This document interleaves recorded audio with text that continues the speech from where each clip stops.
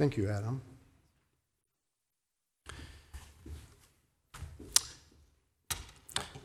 To Dean Still and Kim Bender and Joanne and the committee who invited me to come and be a part of this, I thank you very much. In doing my research, and I realized that for many, many years this lecture has taken place and that scholars from all over have been invited to stand behind this podium for this occasion until this year, when they called and said, further, this year we want to be practical and invite a practitioner to come and to speak with us. So I looked up what is a practitioner.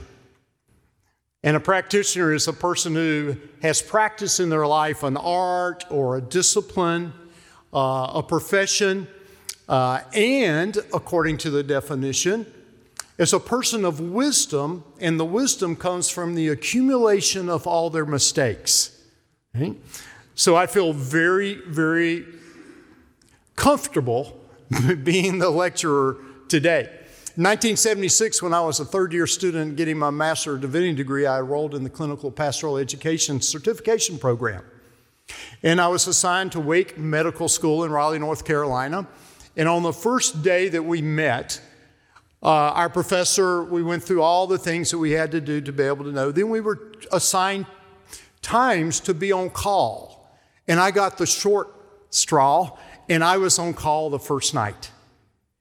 And as the professor was leaving the room, he turned to me and he said, Bill, if you get in a situation tonight and you don't know what to say, just remember the power of touch. I said, okay. So at 2 o'clock in the morning, sleeping on the cot in the chaplain's room, my buzzer went off. I looked down and it said, emergency, 4th floor. I got dressed real quickly. As I was running to the elevator, my heart was racing because this was getting ready to be an experience I had never had before in my life. I got up to the 4th floor. It opened up. Standing at the elevator was a nurse. She started walking me down the hall, and she said, I need to tell you, Mrs. Philpott's 88 years old. She's going to be dying in the next few moments. Her children are distraught. We need the chaplain to come and to calm down the situation. We get to the door. The nurses disappeared. I look into the room, and there's Mrs. Philpott laying there with an oxygen mask on her face. And I walk into the room, and I look at her and thinking, what do I do? Do I say a prayer?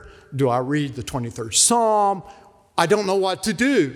But I saw the two daughters at the end of the bed, and they were weeping. And I decided there was probably nothing I could do to help Mrs. Philpott in these last moments.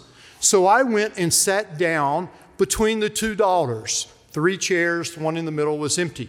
The one on the left was crying softly. The one on the right was just staring. And the one on the left immediately said to me, Chaplain, I guess you get used to watching people die. Well, the fact that I had never seen a person die made me think about what I was going to say. And I said, well, I guess, I don't think you ever get used to watching somebody die. And then the one on the right says to me, do you think our mother will get to heaven tonight? And about that time, the alarm went off, the blue light went on, and Miss Philpott stopped breathing. And the person on the left, the daughter on the left, started crying loudly, and the one on the right balled up in a ball. And all of a sudden, I did not know what to say.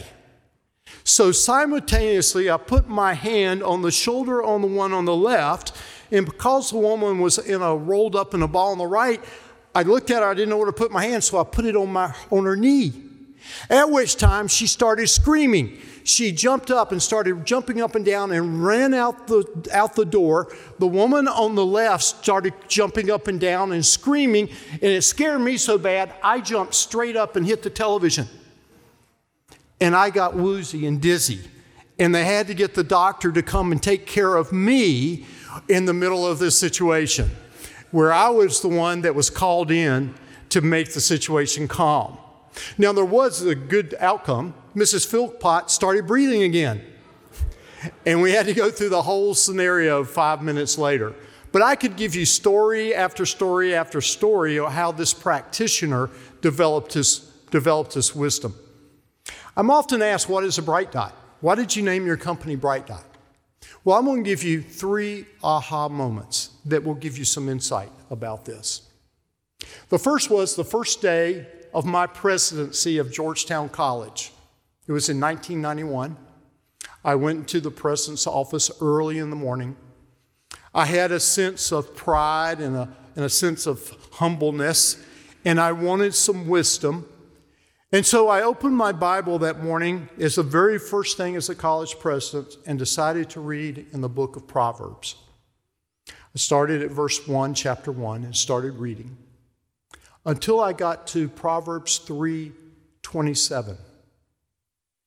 And I read that verse and I stopped. And I said, this is from God. And it says, whenever you see someone in need and you have the power to do something, do it. I read it again. Whenever you see someone in need and you have the power to do something about it, do it. That moment, that became the theme for the rest of my life. Second story.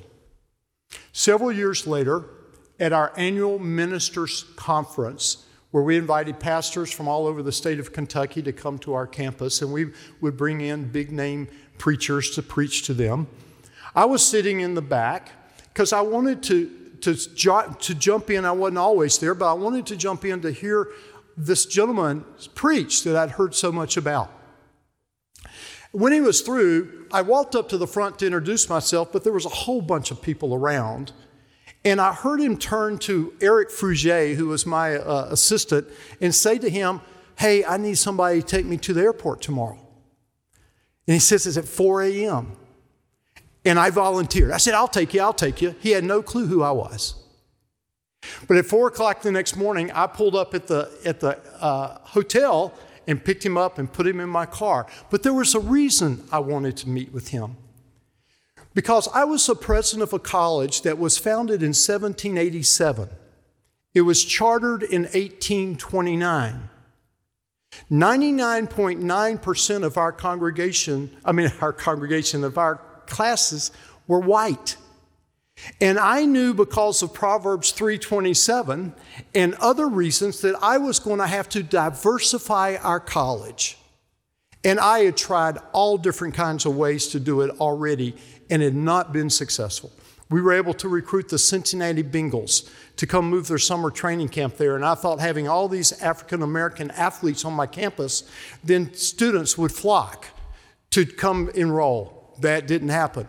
I offered to pay the way for our African-American students to go get their PhDs, and I would pay it 100% if they'd come back and teach. And only one person took me up on it. So I was really struggling. How am I going to get this done? And for some reason, I felt this person might be able to help me. So as we rode to the airport, I began to pour out my frustration about not being successful. As we pulled into the airport, this visiting preacher said to me, Dr. Crouch, have you ever heard of Bishop College? I said, no. He said, it's a black HBCU Baptist college that went bankrupt in 1988, and their alums have no place to call home. As a result of that conversation, Georgetown College began reaching out to the alums of Bishop College.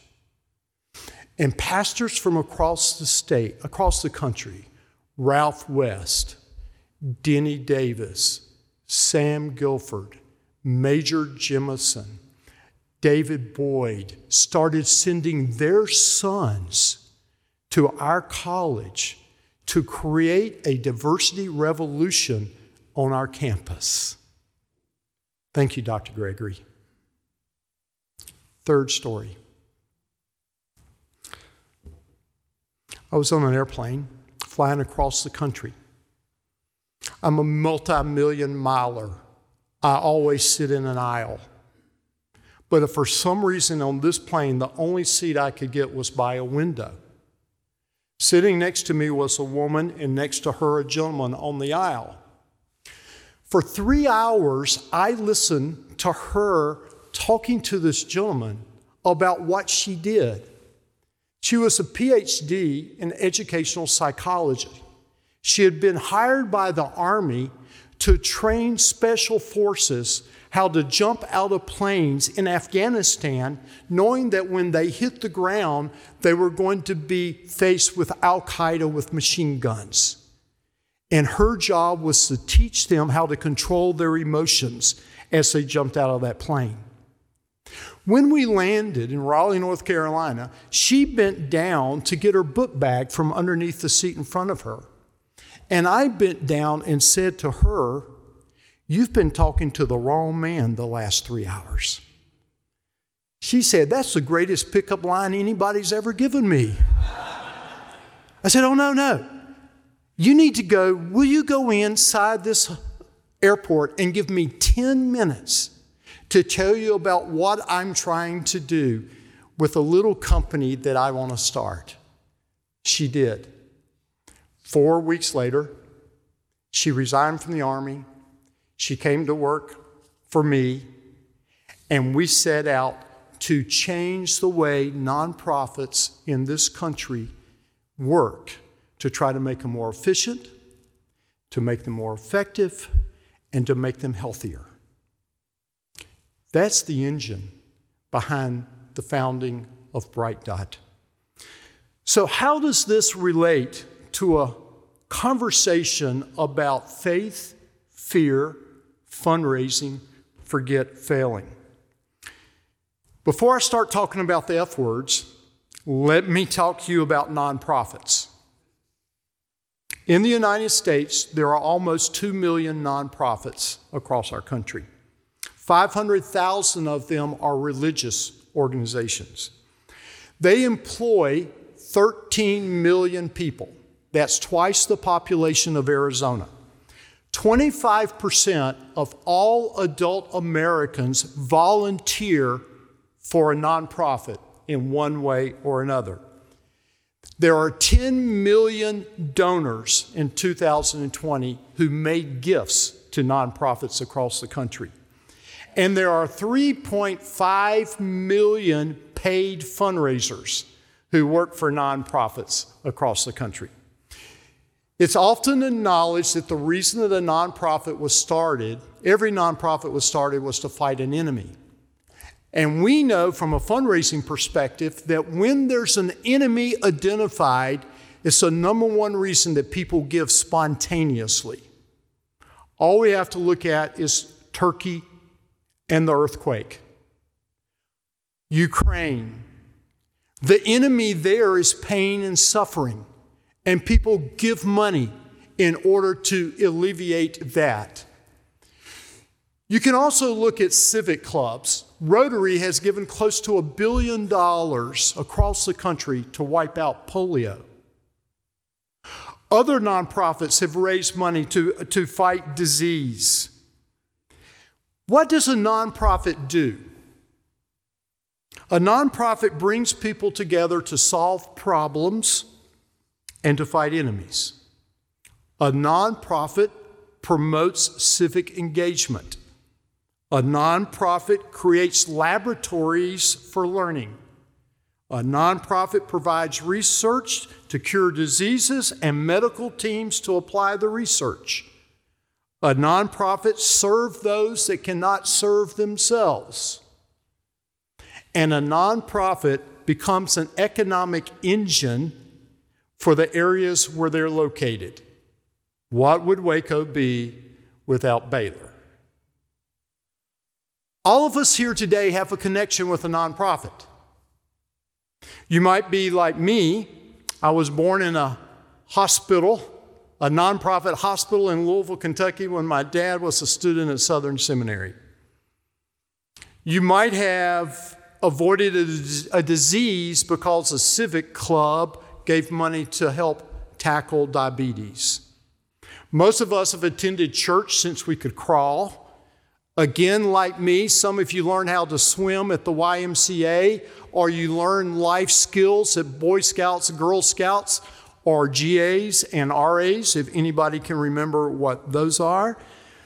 Hopefully all of us voted in November due to the fact that there are nonprofits fighting for voting rights across our country. All of us have visited historic treasures like zoos and museums, and we've stood on the edge of the Grand Canyon. And all of us have rejoiced and laughed and had fun at productions, theater, musical that are provided by nonprofits. As quoted by the National Council of Nonprofits website, nonprofits feed, lead, shelter, educate, nurture, and inspire people of every age, gender, race, and socioeconomic status. There's no question that we desperately need nonprofits, but we need them to be healthy, well-managed, and vital. So what is the state of nonprofits in our country? At Bright Dot, I have 23 members of my team, and we've worked with over 100 nonprofits in the last 7 years. These organizations have ranged from 2 employees to 2,000 employees. We love our work. We're inspired by the people who share their lives and invest their lives in doing this important work. But what is happening? Let's look at churches. In a series of articles in the Washington Post in 2022, they reported churches are declining in rapid numbers, especially Christian and Catholic churches across our country. Many are saddled with debt and have old buildings that are money pits. There are increased requests from all different kinds of nonprofits competing for the money that has been given to churches in the past. Many young people and couples have many demands on their time and do not want to go to worship services at 11 o'clock because there's so many other activities scheduled on a Sunday these days. Many young people consider themselves spiritual but not religious and do not attend church. Churches often lag with cultural shifts and do not easily change their positions on the way of doing things. Churches often lack agility and are bound by traditions. Conflict over giving to missions versus meeting the operational needs of the church begin to arise. My church is an example. Founded 134 years ago with a mission towards social justice, our congregation of 600 now averages 100 in worship and 100 visiting through streaming. In the last 2 years, we have lost 9 members of our congregation ages between 80 and 100. They've been the financial strength of the church for a long, long time. And the new members who we are attracting to our church are younger, they're motivated by our vision, but they have much fewer disposable assets. This year so far, we've only been able to pledge 72% of our budget. For the first time in history, we've not pledged our budget by this time of the year. We're in a pickle. And my church is one of the healthiest financial churches I know of. So what are nonprofits, especially churches, going to do to not only survive but thrive? In our work, we've encountered 6 common themes that hold back, thwart, and keep nonprofits from being top-performing, healthy organizations. 1, a changing demographic. A changing demographic that is impacting nonprofits in a powerful financial way. The 80-20 rule is now the 95-5 rule. 80% of your revenue comes from 20% of the people. Now it's 95% of your revenue comes from 5% of the people. This is true in every community in our country. 95% of the wealth in every community in our country is held by 5% of the people. Why? Because the middle class is going away. It's going away due to tax law changes, inflation. It's going away to the lack of affordable housing. It's going away for a lot of different reasons. And therefore, the focus in fundraising has to turn to high wealth individuals. And dealing with high wealth individuals is intimidating for those in the nonprofit sector because 90% of the employees in the nonprofit sector come from lower to middle class families. 2, there is often a lack of employee honesty. Our firm believes that one of the biggest problems at every Christian nonprofit that we've worked with is the lack of honesty. The lack of honesty becomes there are so many managers who are hesitant to give direct feedback to their employees' performances for fear of hurting someone's feelings, thus producing mediocre employees and mediocre results and unaddressed conflicts. 3, too many nonprofit leaders focus on needs rather than vision. It's quite clear that high wealth individuals give to vision that does not put Band-Aids on problems, but solves them. Many nonprofits still only talk about the needs of their organizations rather than their visions that produce a ripple about outcomes for their clients and the world. 4, in Dan Sullivan's work, his research, most nonprofits are captured by what he calls the attitude of bondage instead of the freedom of joy. Or another way to say it, the attitude of scarcity instead of one of abundance. They focus on expenses rather than investments. 5, what we hear from many of our clients that keeps them from becoming healthy, performing organizations is often this refrain: if only we had more money. And then 6, the 6th reality is that excruciating fear of asking someone for money. With this as our background, I want to look at the first 3 F words: faith, fear, and fundraising. First, faith.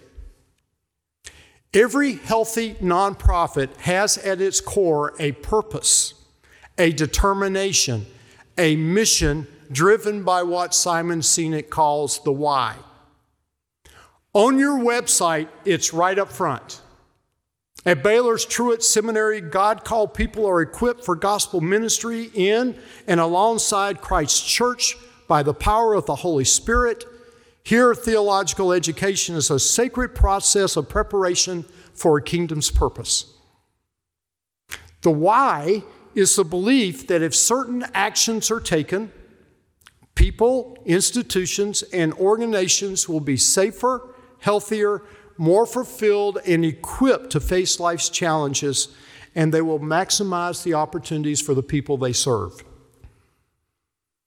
What starts the engine for a nonprofit organization to be a top performer is having a faith, a belief, a why, that is then translated into an audacious confidence that because I am here under the leadership of God to fulfill His calling on my life, then I can have a faith that even though I cannot see the outcomes of all I do, I carry on with energy and with focus. I can have a faith in the belief that I will never walk alone in my journey. I can have a faith that the tools, the relationships, and the answers will sprinkle into my pathway through synchronicity, the simultaneous occurrence of events occurring significantly related, but that do not have a discernible causal connection. Such as a new college president reading in the first days in his office and coming across Proverbs 3:27. or a speaker showing up at a campus and spending time and discovering new possibilities, or even a person who happens to sit next to you on an airplane. By chance, a young George Truett was at a meeting as a teenager when he heard his school superintendent, Mr. Finger, give a 1-hour lecture. Truett described it as fun and full of much practical information. Later in his life, saying, "That chance hour influenced the rest of my life." Our team has found that many of our faith-based clients populate the workforce with people that are there for jobs, not a calling. The why is not reflected on the pictures on their walls. The testimonies of lives impacted are not shared in their staff meetings. And the conversations about the water fountain often are more about gossip than about vision. The power of the Holy Spirit is often forfeited in Christian nonprofits. In 1979, I went through a tragedy that brought me to my knees. I was in the last year of my D-Min program. I was pastoring a First Baptist church in a counter-seat town. I was a father of 3 wonderful daughters, 8, 5, and 2. Early on a beautiful May morning, I received my Doctor of Ministry degree. That night, after the girls were in bed, my wife told me she was leaving, filing for a divorce, and taking the girls with her. The next day, a moving truck pulled up at our house, and they moved 200 miles away. The next 6 months were hellish. I cried myself to sleep every night. The church was wonderful, and they stood by my side. My parents and my siblings stayed in touch, were trying to rally me to keep my footing. One night, my mother called, and she said to me, "Hey, Bill, you're going to get through this. The girls are going to be fine because you're always going to be a wonderful dad. And you're going to have a story to tell. And my son, you have a special power by your side." She then paraphrased a verse I heard repeatedly at our church from the WMU, Acts 1:8. "If you'll be my witness," she paraphrased again. In other words, son, if you'll tell your story about God's impact on your life through this experience, you shall receive a power from the Holy Spirit that will allow you to impact lives everywhere you go for the rest of your life. You and I in this place and Christian nonprofits have a power that is available to us every day that strengthens us with a faith, the belief in the things we cannot see, that should infuse us with a confidence to fight any enemy, any problem, or any challenge. King Saul, speaking to the young David, said, "You're not able to go against this Philistine to fight with him. You are a youth, and he's a man of war from his youth." "Oh, but King David, I have a story to tell. I have killed both lion and bear, and this uncircumcised Philistine will be like one of them." The great advantage of Christian nonprofits is the power of the Holy Spirit. Martin Luther King Jr. wrote in his first book in 1957 called Striving for Freedom that the Spirit of God is the continuing community building force to move history. Let me say that again. The Spirit of God is the continuing community building force to move history. In the 4th chapter of Luke, Jesus said, "The Spirit of the Lord is upon me." Recently, my church started a theologian in residence program. Reverend Dr. James Forbes, former pastor of the Riverside Baptist Church in New York, is now our associate pastor. And on Martin Luther King Day, he preached. And he quoted Dr. King saying, when we are called or anointed to be ministers of the gospel, we don't just breathe in oxygen, but we breathe in the Spirit of God. And continuing, Dr. King says, the anointed ones always have by themselves a cosmic companion. Dr. Rick Davis is here today. Dr. Davis has pastored 3 significant churches in Texas, from Midlothian, Brownwood, and Brock. And in between, he served as the director of the Center for Strategic Evangelism of the Baptist General Convention of Texas. The cosmic companion, the Spirit of God, led him in December 2016 to become the executive director of the Chains of Grace Reentry Ministry, a place that provides reentry supervision for men and women coming out of long-term incarceration. They have drug offenders, murderers, burglars, and violent criminals in their program. They are a Christ-centered, privately funded reentry ministry.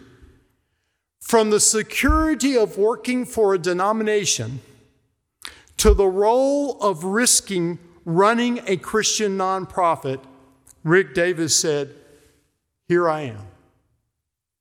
And by faith, he took the leap. But there's another F word, perhaps the most difficult F word of all.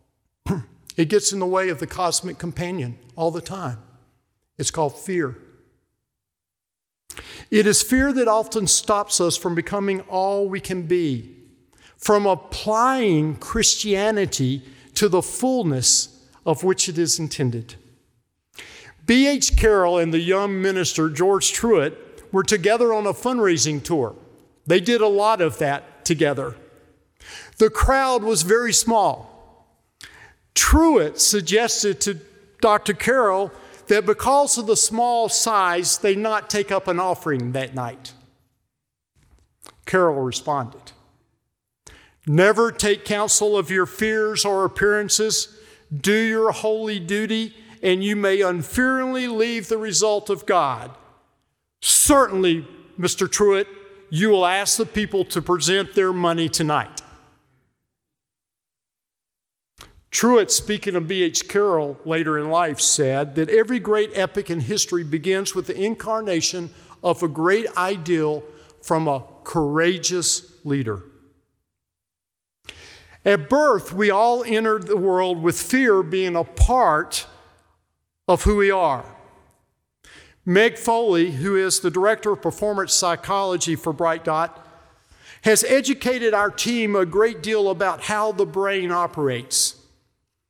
I'm sure you all know that there are 3 automatic responses that we have when we feel we are frightened: flight, fight, or freeze. All these responses keep us from moving forward. Amy Battle says that fear makes us small.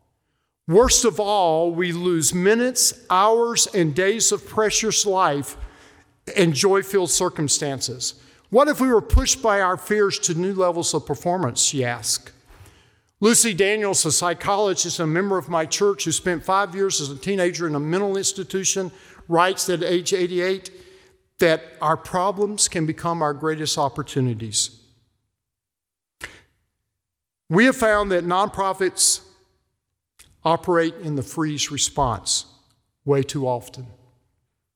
They're not analyzing data. They're not willing to change. They've not developed operational systems that will rely on routines instead of emotions.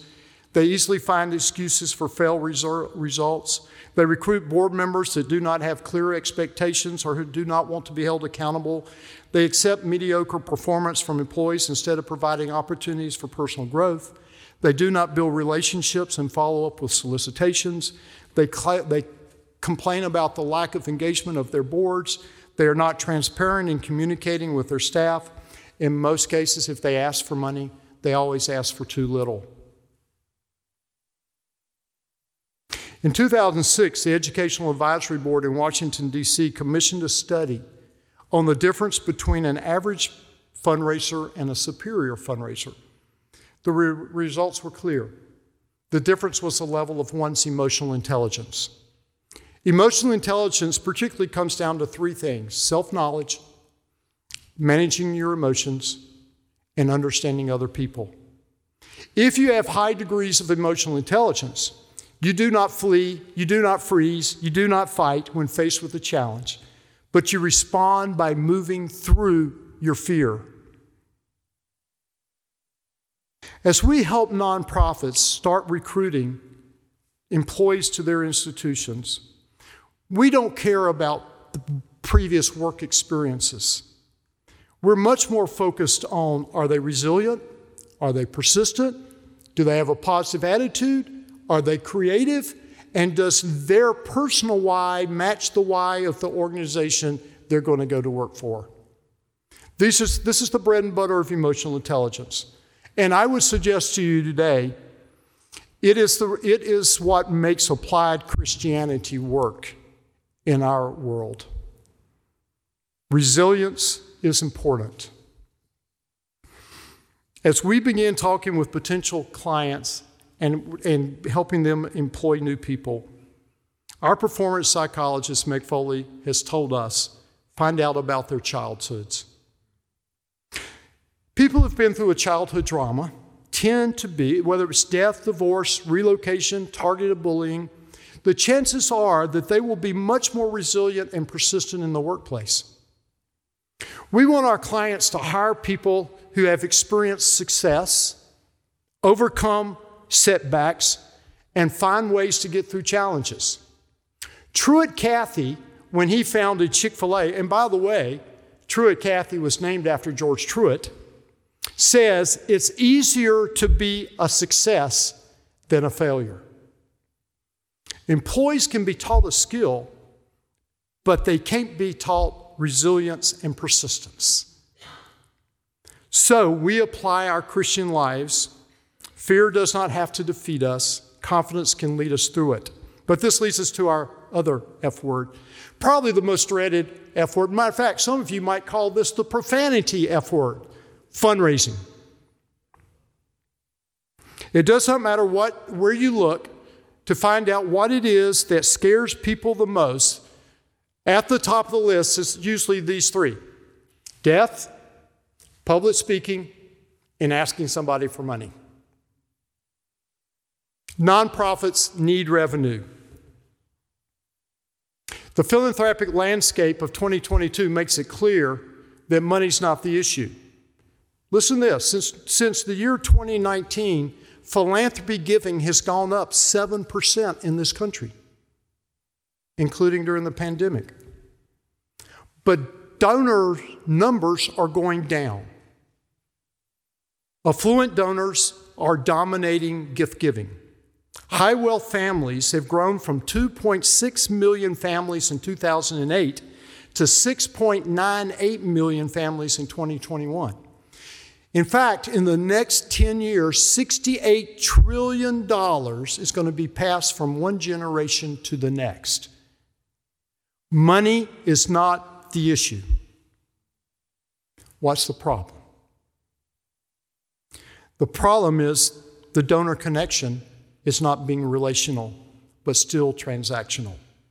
It starts with getting to know a donor's heart. Again, quoting George Truett,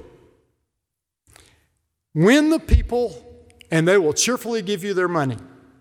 I don't care about their money. I want to win their heart.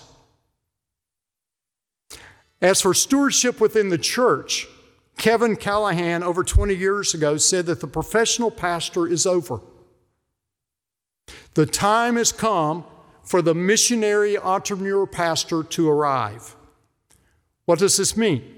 I, like many of you, have known the Grundy and Jean James type of missionaries.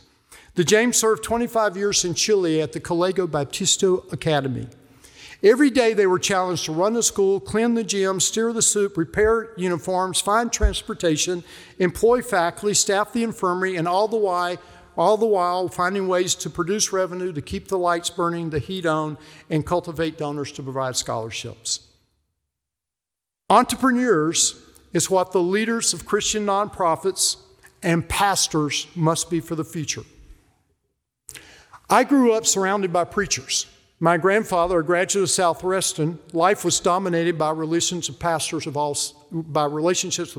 all church sizes. In my senior year in high school, he gave me the chance to go to the Baptist World Alliance in Tokyo, and my job was to retake the suitcases from the bus into the hotel way before there were wheels on suitcases. And guess who was on the trip? 20 pastors and their wives. My dad was pastor of a large church in North Carolina. And every year, our vacation, guess where we went? The Southern Baptist Convention. And guess who was there? Preachers. I spent 8 years getting my MDiv and my Doctor of Ministry, and I played a lot of intramural basketball in the gyms at the seminary. And guess who I was playing against? Wannabe preachers. Everywhere I turned, the conversations, whether on a plane, in a conversation, or playing intramural, were about the 3 B's. Budgets, buildings, and baptisms. And I was always curious as a young seminarian why it is that God always calls pastors to churches where the B's are bigger. In the educational advisory study I referred to earlier, it says that the great fundraisers are enterprising, creative, and love to serve people. Could it be that the future of ministry in the Christian nonprofit world is going to be made up of the F words instead of the B words? There are 2 kinds of Christians, 2 kinds of Christian lay people. Those who have the gift to serve and those who have been gifted with the resources to give to the people who serve. George Truett, quote, "We must show our men and women who have money, which is a God-given thing, and have the ability to get money, which is a God-given thing, that every one of them is only a rag picker if they do not use the money as a trustee of Jesus Christ." And here's the biggest reason, here's the biggest problem. The number one reason people do not give their money to an organization is they weren't asked. And what does it take to ask? Audacious confidence. And where does that come from? For a follower of Christ, it comes through the power of the Holy Spirit who pushes us out of our comfort zones. So as we march into 2023, it's now time to forget failing. Dr. Truett often quoted Benjamin Franklin. Quote, "Value time, for time is the stuff of which life is made. And over the gateway to the tomb of many a man and woman who have failed, might it be written that the cause of their failure in these 2 words, they dawdled." To be in ministry in today's world will require entrepreneurship and execution. To achieve goals you have never achieved, you must start doing things you've never done. The lack of self-awareness, the lack of controlling our emotions, the lack of not being resilient are the things that will hold us back. Believe me, money is not the problem. Remember, there is more money in circulation than there's ever been. The formula for healthy nonprofits is the ability to execute. For leaders to put in motion these things, what must a Christian nonprofit leader do? You must be flexible. You're the pastor of an old church with empty rooms? Tear down part of your structure and turn the land into a community garden. Less maintenance costs, more community impact. Turn over your fellowship hall and kitchen for free during the week for a minority family to start a restaurant open on Mondays and Fridays. Give it back to the church for the weekend, and they pay a tithe of their profits. Collect clothes, but not for a nonprofit that packages the clothes and sends them to Africa and denies African seamstress jobs, but that gives the clothes to those around you. And here in Texas, there are 1,000 on the border who need your help. Convert a church bus or van into mobile showers that you drive around the community offering warm showers to the homeless. Solicit sponsors to pay for 1 month of the gas and the water bills so that you can impact the lives of others. The entrepreneur church leader understands that donors give more money to restricted causes and unrestricted causes, and therefore changes the way they do their budgeting. This is the missionary, entrepreneur, and leader of the future. Remember the words of George Truett. There are 2 kinds of laypersons: those that will serve and those that have the resources to fund them. And it's God's design that they work together. Then ultimately, the leader must execute. Martin Luther King challenges us one more time. If you can't fly, then run. If you cannot run, then walk. If you cannot walk, then crawl. Whatever you do, keep moving forward. Faith, fear, fundraising. I close with one more personal experience. My grandfather, Perry Crouch, who I mentioned earlier, called me in the midst of the personal tragedy that I ascribed to you, the divorce. He said, son, he always called me son when he was getting ready to tell me something really important. Go get a piece of paper and pencil, and I'm going to give you 3 things that I challenge you to execute the rest of your life. I figured it was going to be 3 Bible verses. No, this is what he said. Promise me the rest of your life you'll never leave your house in the morning unless your bed is made. Promise me for the rest of your life that you'll never leave your house in the morning unless all the dishes in the sink are washed, even if you're not the ones who dirtied them.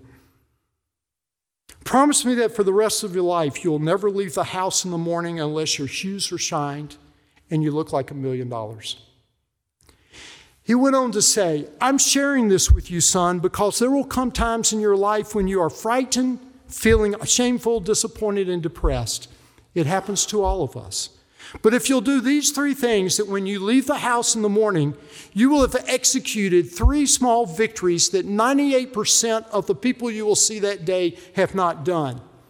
He says execution builds success, and success builds confidence. Fear, shame, and depression are erased by confidence and the acknowledgement that whatever the day might deal you, He is God and you are not. Forget failing, son, and go make a difference in the world. I listened. My grandfather buried 2 of his sons in their 40s. He had a story to tell. And I was listening. For 43 years now, I have executed all 3 of those things every day. Joseph Campbell says that the cave we fear to enter holds the treasures we seek. What cave are you not entering? Oh, and by the way, when I left the hotel this morning, my bed was made and my shoes were shined. God bless you.